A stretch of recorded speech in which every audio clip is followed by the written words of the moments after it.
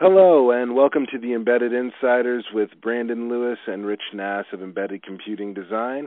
We're here on a Friday afternoon getting ready for the weekend on a short week, so I didn't get much done, but how are you doing, Rich? I'm doing fine. I noticed when you start, you say your name first. What's up with that? Well, that's the way that things are in this company. I'm always first. Anyway, today we're going to be talking a little bit about the industrial IoT, and last week I was at NI Week, and somebody who was at the show that I missed at the show is joining us today. That's Dr. Stan Schneider of Real Time Innovations. How are you, Stan? I'm fine. I'm a little insulted you missed me, but I'm fine otherwise. Okay, Brandon, now you've insulted both of us. Now you've insulted both of us. This is why you have to drive, Rich. What's Act 2 here? But one of the big things that's come up recently around RTI and the industrial internet in general is the Industrial Internet Consortium's connectivity framework. And what that does is define 4 connectivity standards for interoperability across industries. One of the big things in industrial IoT is going to be the ability for, say things, data that's coming out of automation to be able to be transported not only to an enterprise backend, but maybe then utilized in some other vertical industry too. So we're starting to break down some of those silos. The 4 connectivity standards that are defined there are web services, 1M, 2M, OPC UA, and DDS.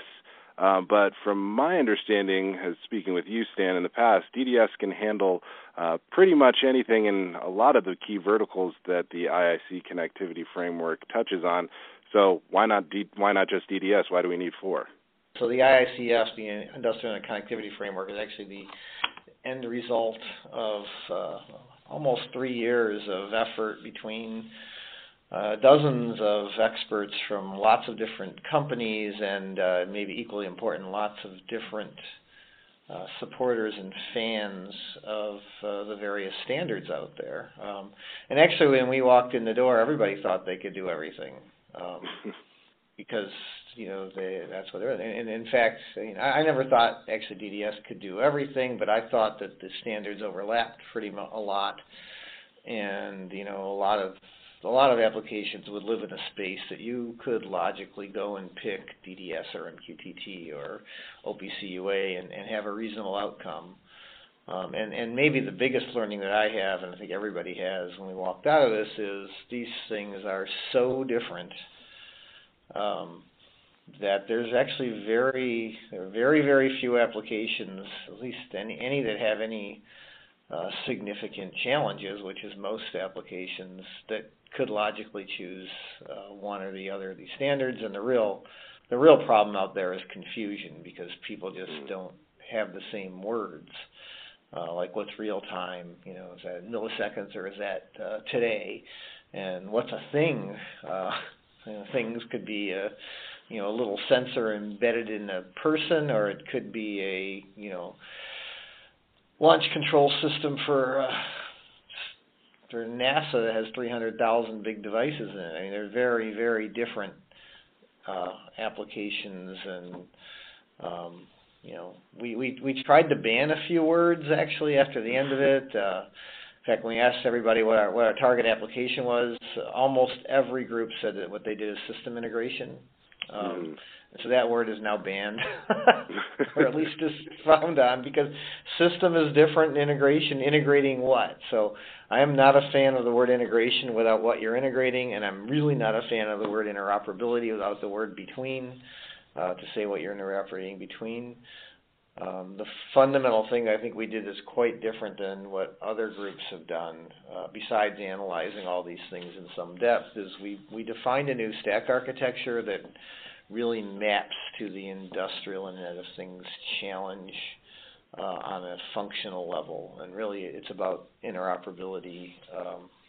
And the new layer is basically called one transport layer, is really about technical interoperability. Can you send bytes, packets around byte chunks of information around it? Nobody knows what it is. The next one up is syntactic interoperability, which just basically means you can send a whole data structure and everybody knows what it is. And then the last one, semantic interoperability, means you absolutely do know what that is, And by putting technologies where they logically fit into that area, we are able to make some pretty interesting conclusions about how you should build systems and how they should interact. And they're so far apart that, I completely disagree that DDS can do anything. It's not really aimed at that. I mean, I disagree that OPC UA can do anything. I disagree that the 1M2M, which is a sort of telecom standard, or anything. In fact, the languages are so different that it's actually pretty easy to split them up. I have 5 easy questions I can ask you for any technology and tell you what you should choose. It's really that simple when you understand them. So one of the things, Stan, though, is DDS spans in that new industrial IoT network architecture. DDS spans the transport layer and then that syntactic interoperability layer you were talking about, which is actually called the framework layer, just for simplicity's sake. Right. What are the implications that it has on semantic interoperability, the real honest-to-God interoperability that what the information coming across from system to system is? Yeah, I'm going to push back a little bit on the semantic interoperability because you need to have interoperability between. It depends on what you're trying to do. I think that the framework interoperability is sort of the framework level. The syntactic interoperability is really a requirement. That's the hard thing, going from an undefined block of bytes to having a structure definition, because that really pushes you to understand, that you can write code in different languages, that you can have different types of modules connecting with each other, that you can understand what kinds of information flow there are. That's really critical for the infrastructure layer to handle that.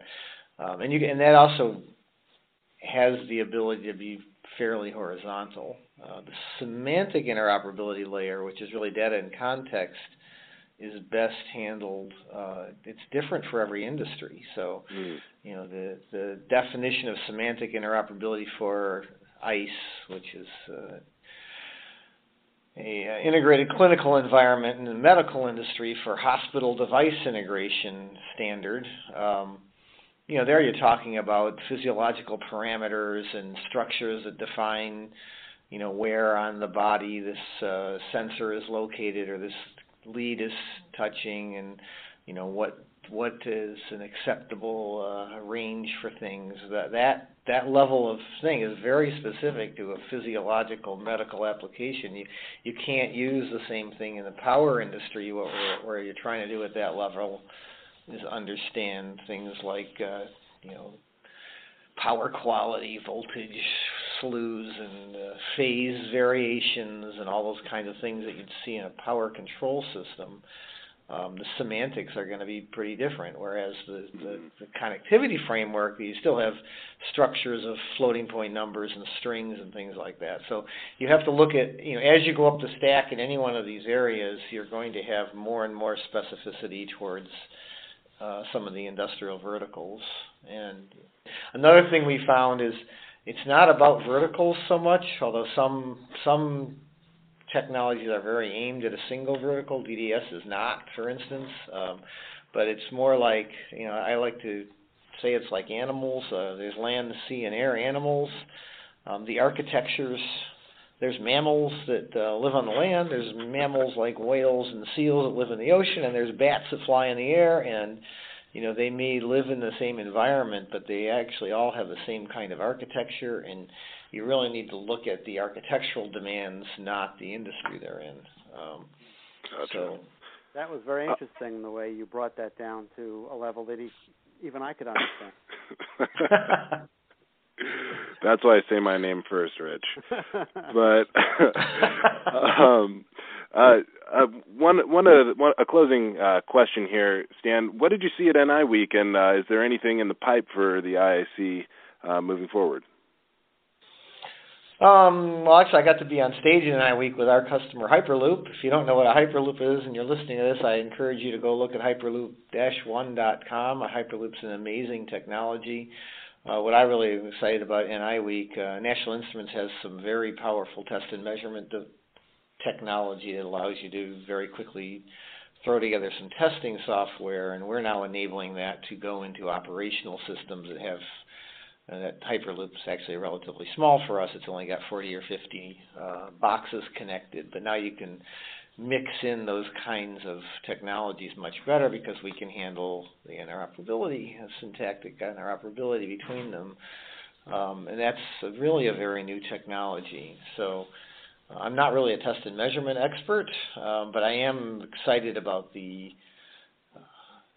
application of the quick prototyping software and the quick, easily understandable graphical languages to what were very difficult to program distributed systems and things like that. So the industrial Internet of Things is going to change the world in an incredible number of ways, and what I was really excited about NI Week is sort of the ability of a player like National Instruments to now go into many types of industries types of applications with industries. Again, they're in architecture, right? They're in almost every industry you can name in test and measurement, but now they can go into some of those and deal with distributed systems and deal with operational systems, even have some technology that's running out in the field while it's not by some test engineer, but actually helping to control things. That's a pretty exciting change, in my humble opinion. How about IIC? What's next? Semantic interoperability, is that the next big challenge? The IIC has a very active group. It's called DDIM, Distributed Data and Interoperability Management, and its goal is to define semantic interoperability. It's not trying to do it across industries, it's doing it within industries. So we're working with many of the standards and the data models that are required by these different industries.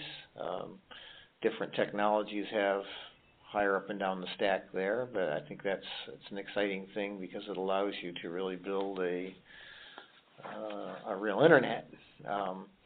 And with the lower levels of interoperability, someday we can actually connect the power grid to the medical system, for instance, and make sure hospitals get enough energy. But that's way down the road. For right now, the really exciting thing is just enabling all these distributed applications to use artificial intelligence modules and connect that with real pervasive networking so that you can build new types of applications, so you can analyze the old applications and make them more efficient, do predictive maintenance, but also build transportation and medical systems of the future that are faster and more distributed and much more intelligent. That's great. Well, we're about out of time, but just quick, shameless plug. For those of you interested in learning more about the Industrial Internet of Things, the Industrial IoT University is going to be taking place this June 27th at the San Jose Convention Center. It's in conjunction with Sensors Expo. But I'd like to thank Dr. Stan Schneider of RTI for coming in and giving us some perspective on how the industrial IoT is like bats and mammals. And you too, Rich, for sitting in the back of the classroom not saying anything. All right, Brandon, you're sort of like a bat sometimes. All right, guys, take care. You sort of can fly around in the dark and find anything.